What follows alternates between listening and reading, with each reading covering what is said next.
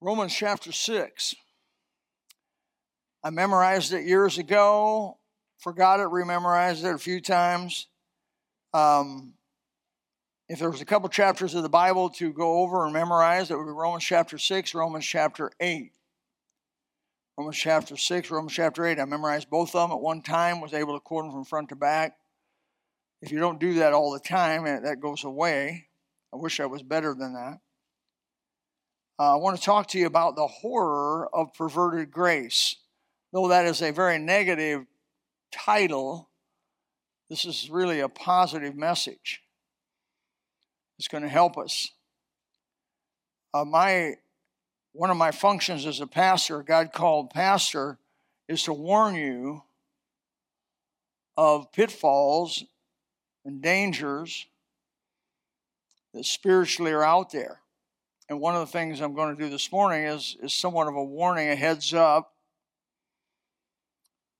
Years ago, there was a thing called the Grace Awakening. I have read and do like Chuck Swindoll and some of what he writes. He wrote Killing Giants and Pulling Thorns. I like that little book. He wrote a book on marriage I thought was very helpful. But his book on Grace Awakening was not. There was a line that was crossed and possibly took what he said even further. A lot of people do that. People will take what a teacher will say and go past what they meant. And the word heretic in the Bible simply means to go too far. When somebody goes too far with something, they become a heretic. You're not to add to the Word of God or take away from it. We need to be careful about what we do with the Bible. This thing called the Grace Awakening, it turned in kind of into a movement. It was received with wild enthusiasm. The problem is that it was received by the most worldly Christians in Christianity. It was used to justify any lifestyle that they wanted to live. It was used to justify worldly behavior, worldly associations, and worldly friendships. Jesus said, if you're a friend of the world, you're an enemy of God. I mean, the Bible says it. You can't have both. I would like to tell you as a Christian, you can be pleasing to God and pleasing to the world, but you cannot. You got to draw a line. You got to make the decision. That's based on what God says. You're not a friend of the world and a friend of God. Now, what I mean by the world, I'm not talking about the birds, the bees, the flowers, and the trees. I'm not talking about the sunsets and the clouds and the seasons. I'm talking about the philosophy of the world. Their philosophy of life, their philosophy of functioning. It's a way different philosophy than the Bible teaches. And as a Christian, when we get born from above, we are birthed inside out. We change from the inside out. Our whole value system changes. That's God's goal. From the world's value system to God's value system. Our whole set of attitudes and accountabilities change from the world's to God's. Now, I'm not saying that that's not a process, because that is a process. But positionally, it happens immediately, but then practically it plays its way out. It's what they call growing in grace. I'm still growing. I'm still learning. God has a whole nother set of temptations for old people. He really does. That was said to me when I was young, and I thought it was curious, but old people have a whole nother set of temptations. When I was 28, my temptations were different than they are at 68. I have a different set of temptations. It's interesting. So we're growing, and we're being molded in the very image of Christ by the Holy Spirit, and also that is dependent on your willingness to cooperate. And so who is right? Is a Grace Awakening right? So what does the Bible say about grace and its function in our life? And I will take a quick look at that. First of all, let me say, as a fundamental underpinning of it all, Ephesians 2:8-9, for by grace you're saved through faith. You're saved by grace through faith. It is not by or contributed to works. It is a gift of God. The wages of sin is death, but the gift of God is eternal life. It's a gift. A gift is a gift is a gift. If it's earned, it's not a gift. If it's deserved, it's not a gift. It is a gift, outright gift from God. It's been said that grace, G-R-A-C-E, is God's riches at Christ's expense, and there's other little things for that, and I like that, God's riches at Christ's expense. Grace is the absolute favor of God toward us. It's a gift that cannot be earned, does not, and is never deserved. It was paid for, purchased, and bought by Jesus Christ through his suffering, death, burial, and resurrection that he did for us. He made us rich through his poverty. 2 Corinthians chapter 8, verse 9. For you know the grace of our Lord Jesus Christ. Do you? Hope you do. That though he was rich, and was he rich, yet for your sake he became poor, that through his poverty you might be rich. And I have become a rich person past my wildest dreams by being a born-again child of God.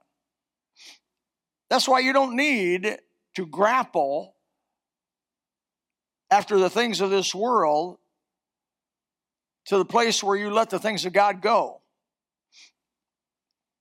If you got to choose between the world and God, always choose to go for God. Because the things of this world you leave behind and somebody else gets them. But the things of God are permanent and untouchable. Thieves can't touch them. Rust can't touch them. Nothing can touch them. It's a beautiful thing. So the things you do for God in obedience to God with the light that he gives you, he says you have a permanent, eternal reward. Added to the salvation of your soul, that you get to have eternal life. Wow. Though this is a gift from God, it came at a horrific cost to God. God the Father gave his only begotten Son. Nobody could put their mind around what that really means. That God the Father watched as they took Jesus and disrespected him and spit upon him and pulled his beard off and beat him to the place where the Bible said he wasn't recognizable as a man. He was humiliated in every way a person can be humiliated. Stripped naked in public and mocked as he was suffering on the cross. It wasn't enough they were killing him. They wanted to mock him. They wanted to get to his spirit. They mocked him all the way. Why? They hated him. Why did he stay there when he could have changed it with a word? Because he loved you. The Bible says he loved you and gave himself for you. Don't you ever go through this life saying, nobody loves me, everybody hates me, I think I'll just eat worms. Don't do it. God loves you. And if God loves you, you don't, I'm going to say this carefully because I'm not trying to diminish the love of people. But if you have the love of God, you don't need any other love to survive. Now, it's nice to have the love of people. It's nice to have the love of a wife or love of a husband or love of children. But you can survive without them if you have the love of God.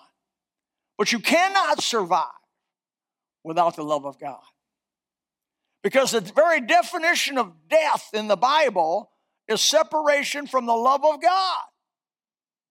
You say, well, I thought death meant going to hell. Yes, it is. Hell is a place where there's no God. And God is the essence of all that is considered honestly good and lovely and beautiful. I'm not talking about the world's definition of it now. I'm talking about the Bible's definition of it. Pure, the beauty of holiness. Now, that's a strange phrase to a worldling. Hey, it's beauty of what? I thought holiness was boring. Holiness meant you couldn't do this or couldn't do that. Are you crazy? those things that God tells you not to do are harmful to you and damaging to you and will take your joy away. He says, believe in me that your joy may be full. Following Christ is the only way that you're going to have full joy. The things of this world will take that joy away from you. Because remember, the God of this world is a proverbial liar.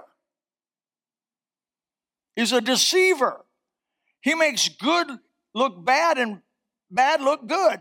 He's the inventor of fake news.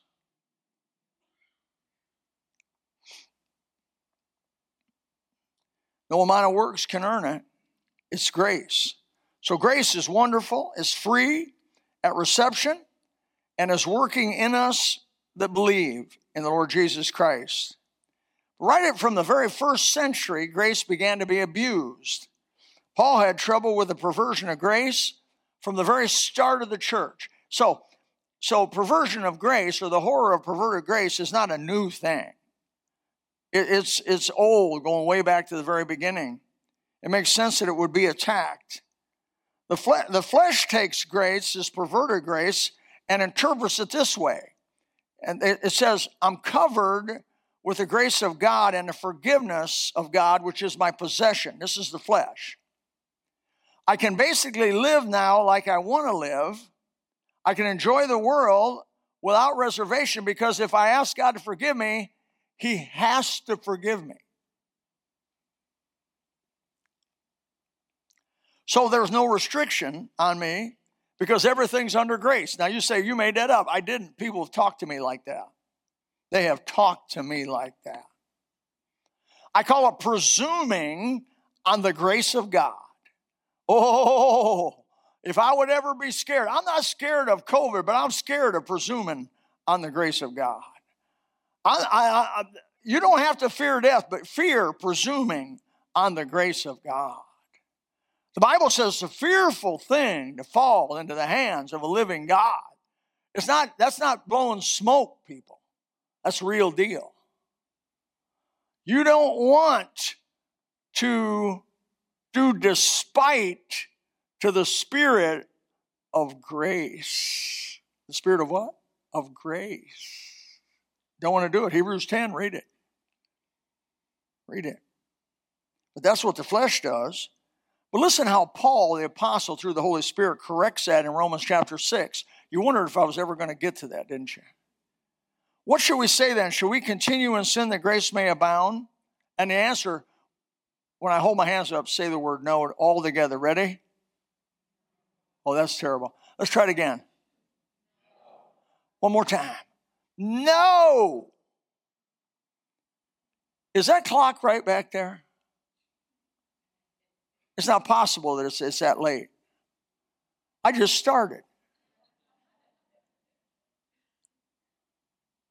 Don't worry. I'll get you out by 1 o'clock.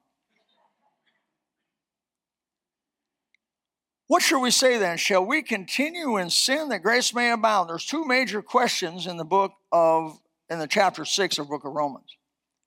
First question here, he takes 14 verses basically to deal with. And he asks the question because this is what's going on in his day. There's a perversion of the grace of God happening. Basically say, look, we'll just continue in sin, and when we get ready, we'll come to God and ask Him to forgive us, and the grace of God will come upon us. So if we continue in sin, we get more grace. Whew. He says, oh no, God forbid. Verse 15, you have the second question. What then? Shall we sin because we're not under the law, but under grace? Because there's those people say, well, we're no longer under the law of Moses, and that's true. But now we're under grace, and because we're under grace, now it's much more liberal. Listen to me, if you don't hear anything I say this morning, grace is not more liberal. It's more conservative than law ever thought about being. Law said, thou shalt not kill or murder. Grace says, don't hate anybody in your heart. You tell me which is more conservative. The law says, thou shalt not commit adultery. Grace says, don't you look on a woman to lust after her. Because if you do, you're committing adultery in your heart. You tell me which is the more critical, the more in-depth, the more hard. So grace deals with your motivation. Grace deals with your heart. Grace deals with the real issue of the whole thing, whereas law dealt with performance. Mostly law dealt with performance. If you performed the law, you weren't guilty of it. But in grace, you don't only have to perform it, but you have to have the spirit of it. So you have the letter of the law, you have the spirit of the law. Big deal. It's a big difference. So grace, shall we sin because we're not under the law? Basically what he's saying is, you think the law is tougher than grace? No. Verse 21, 23 of the same book says, what fruit had ye then in those things wherever you're now ashamed? For the end of those things is death. For now, being made free from sin, that's grace. Amen? And become servants of God, because that goes along with grace. Ye have your fruit unto holiness, and the end everlasting life. For the wages of sin is death, but the gift of God is eternal life through Jesus Christ our Lord. Now you put that in context, right? That's what that is putting that last verse in context. So under grace, we're made free from sin. We're given the power of God to overcome sin. We're not only told don't do it, we're given the power not to do it. So now I have the Holy Spirit dwelling within me. So now I do not have to sin. I am not under its power. If I walk in the power of the Spirit, I will not fulfill the lusts of the flesh. And that sets me free from being a servant of sin. Glory to God. People are happy when they get set free now. That's good. There's not a shred of Scripture that supports sinning under grace, meaning the presumption of it. It's okay, no problem, I'll continue in sin because grace is a lot lighter on me, a lot more liberal than the law was. No. There's not one Scripture. There's none. There's nada. There's zip. There's zero. When we're dealing with the adulterous woman, Jesus, what did he tell her? John chapter 8, what did he tell her? Go and sin no more. Grace always tells you to go and sin no more. What about the impotent man? After 38 years of being impotent, that's crippled, badly crippled, not just a little crippled, badly crippled. He heals him. And what's he saying? John chapter 5, verse 14 to him. He says, afterward Jesus findeth him in the temple and saith unto him, behold, thou art made whole. Sin no more, lest a worse thing come unto thee. Now, I preach a whole message on that phrase. What could be worse than being crippled for 38 years in a society that had no disability, no Social Security, not much of a medical underpinning of any kind, was not friendly to handicapped people. They did not have handicapped parking for your mule.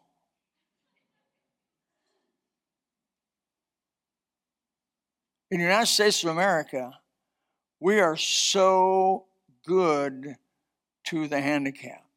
We have ramps that cost zillions, not billions, zillions of dollars to make.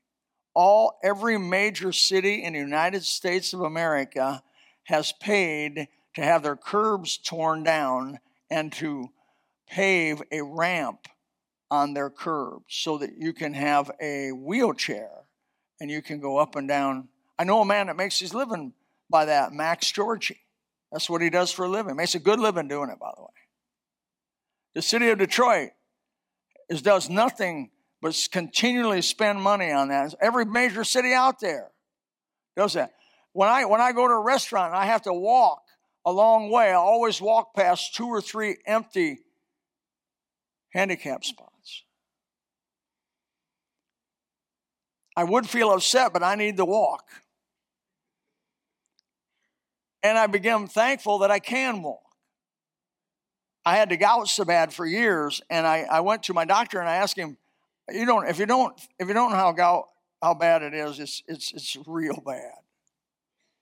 And so I felt I qualified for a handicap sticker. I really did. I mean, I was in agony. I was in crutches a lot of the time, and I couldn't move without agonizing pain. And so I went to my doctor and I said, I need one of those handicap permits to get in. And they said, what's wrong with you? I said, I got horrible gout. And they said, it's not permanent. You can't have it. In other words, I'd have a gout attack, I'd get over it. But I'd have so many of them, I was having them more and more and more as time went on. So I said, well, look, I have like 10 of these a year. I need it. I won't use it.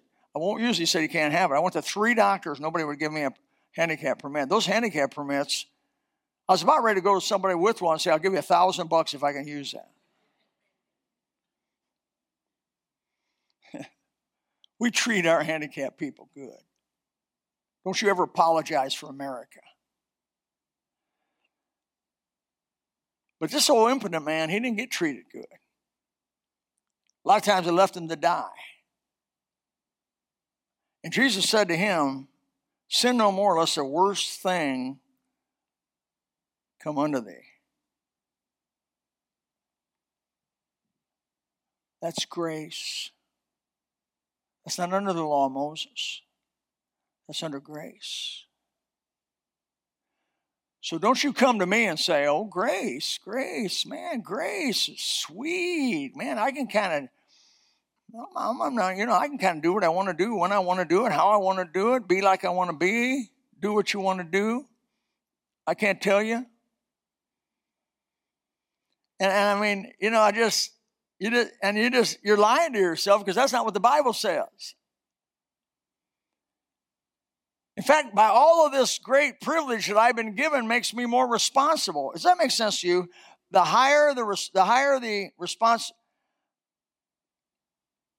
more responsibility, the more accountability. That's where I want to go. Right?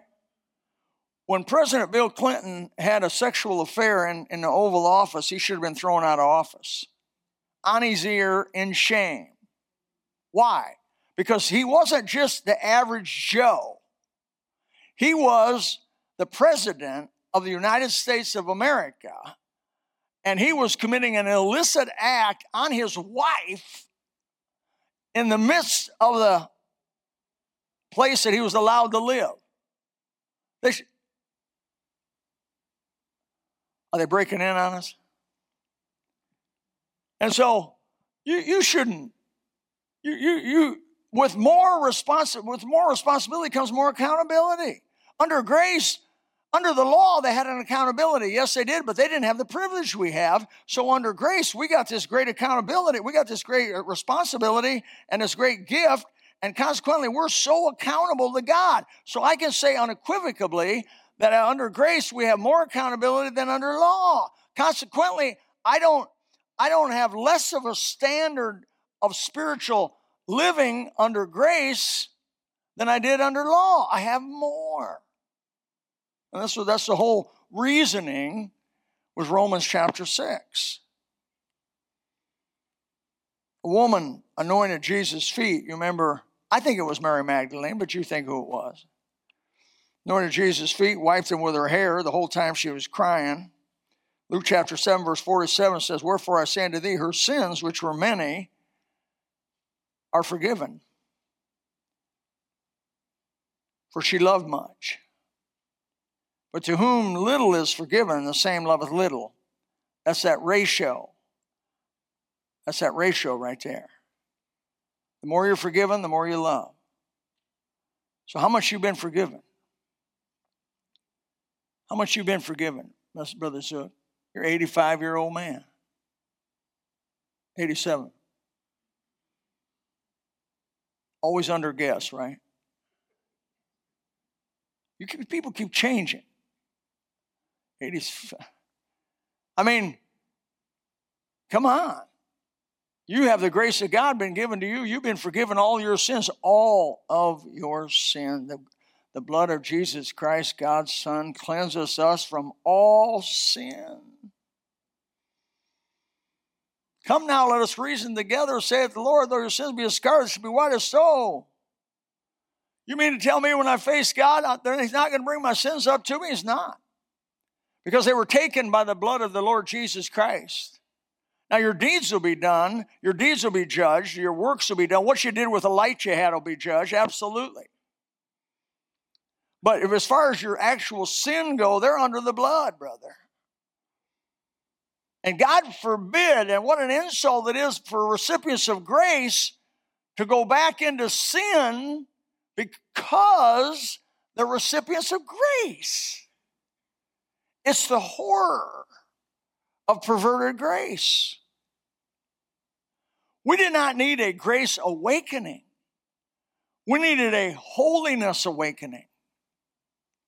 We needed a personal respect for the responsibility that we have in Christ's awakening. Right? We needed, Hebrews 2:3 says, how shall we escape? New Testament. How shall we escape if we neglect so great a salvation? You tell me. The answer to that is you're not going to. People who receive grace are more grateful, more careful, more concerned about offending the one who forgave them and loves them so much. Not less, but more. So the New Testament makes it abundantly clear what offends God and to avoid it. What offends God? Well, being a friend of the world, as I mentioned. Do not love the world. Immorality offends God. There's many things that offend God. I like in Revelation chapter 18, verse 4-5 says this. I heard another voice from heaven saying, come out of her, my people, that you be not partakers of her sins, and that you receive not her plagues. For her sins have reached unto heaven, and God remembered her iniquities. We're to obey the moral law of the Old Testament and the New.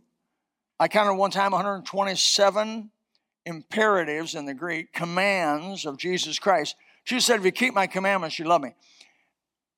People don't talk about that much. What are the commandments of Jesus Christ? Can you name them? They're in the New Testament. There's at least 120 plus of them.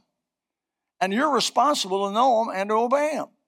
So the New Testament has very specific manner of living laid out in very careful detail to the believer. It's not some hodgepodge. You think about it whatever you want, and I think about whatever I want, and we just do every man doing that which is right in his own eyes. No, it's defined real carefully. It's defined in the book of Romans through the book of Jude, specifically. You need to know those books, man. You need to be all over it. Romans chapter 6, verse 2 says, how shall we that are dead to sin live any longer therein? Know ye not that as many of us were baptized in Jesus Christ, were baptized into his death? Therefore we're buried with him by baptism into death, that like as Christ was raised from the dead by the glory of the Father, even so we should walk in newness of life. For if we have been planted together in the likeness of his death, you also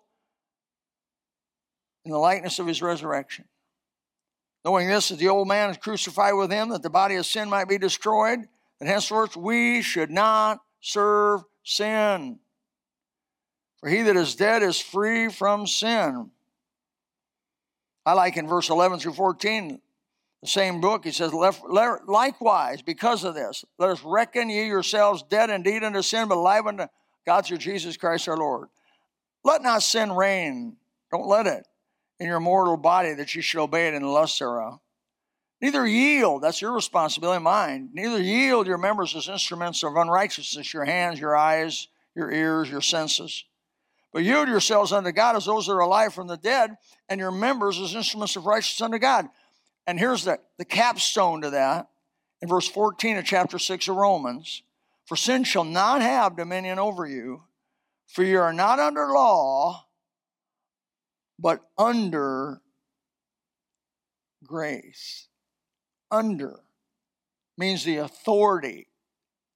When I'm under authority, But the centurion said, I'm a man under authority. We're under the authority of grace now. We're not under the authority of the Mosaic law. That brought us to grace. It brought us to Christ as a schoolmaster. And so now, we're under the authority of grace. You don't hear much talk about that. You hear talking about grace as if it freed you up to kind of do your thing, but you don't hear much about the talking of grace that it really brings you under an obligation of obeying God, even more than the law ever did. Christian,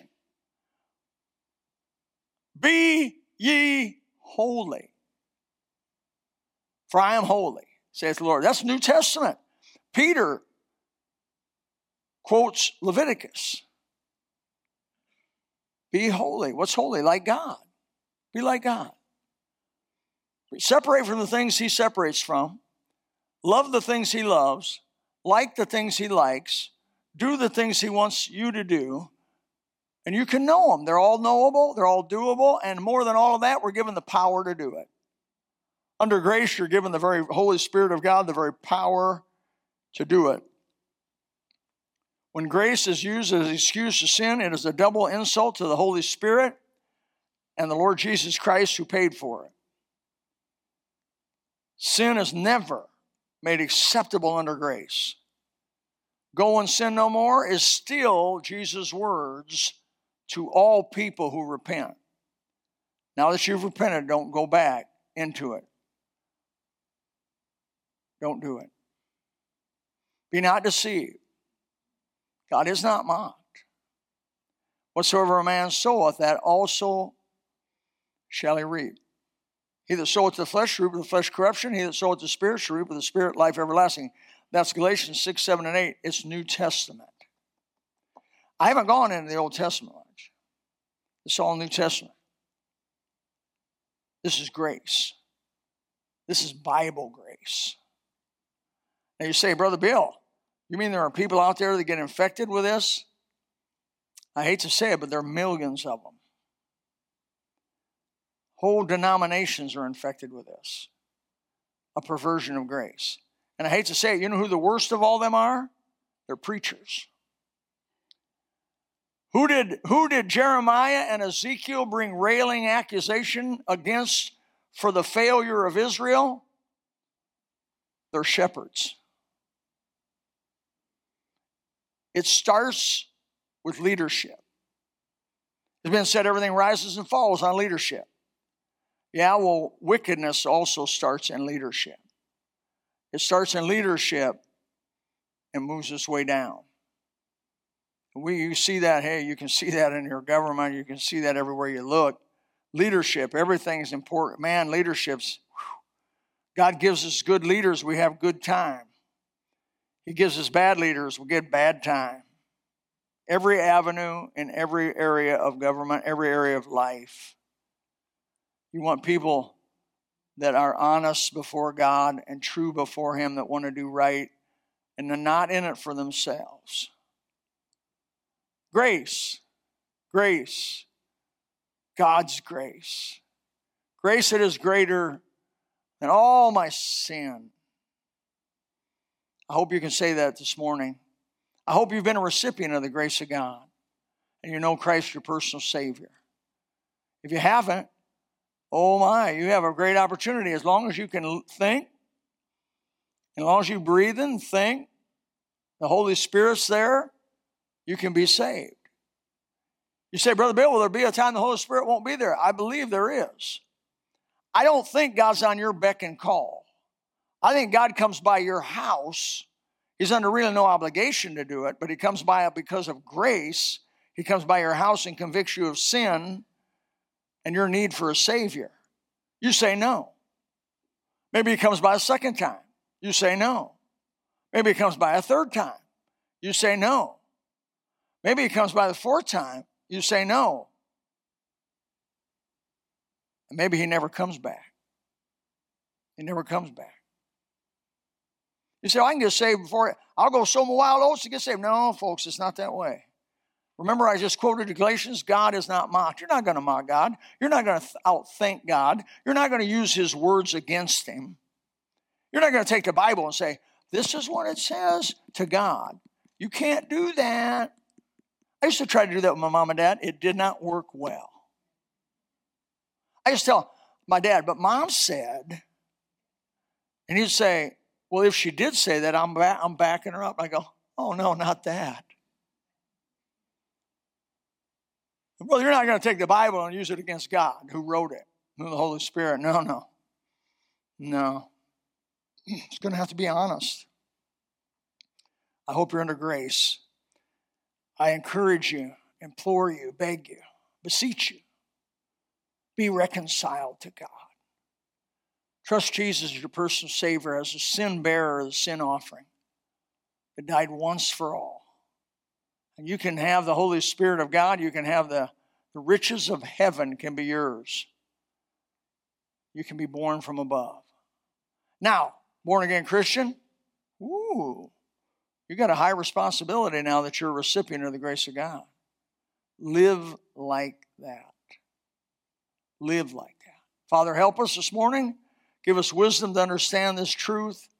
May blessed Holy Spirit, you preach it the way I could not, and you do what I could not do. Father, we pray that strike from the memory of these people anything that was misspoken, missaid, or not right, and have them only know what was right and what was true to the Word of God. Father, we pray that you'd anoint churches all over America, all over the world right now that are languishing in this governmental shutdown and restriction of meetings. All of our missionaries that I read in letters all over the world are being, as it were, oppressed. Stopped. Their meetings have been stopped. Some of them can't even leave their homes. My God, you'd help them. Help them to know when that the call from above is greater than the call from below. In Jesus' name, amen. Let's stand together. If you would like to know more about the Lord Jesus Christ, you may contact us at the church website, gospelbaptistchurch.com, or you can go to Facebook and type in Gospel Baptist Church, Bonita Springs, Florida. Also, you could call the church office at 239-947-1285. Thank you, and God bless.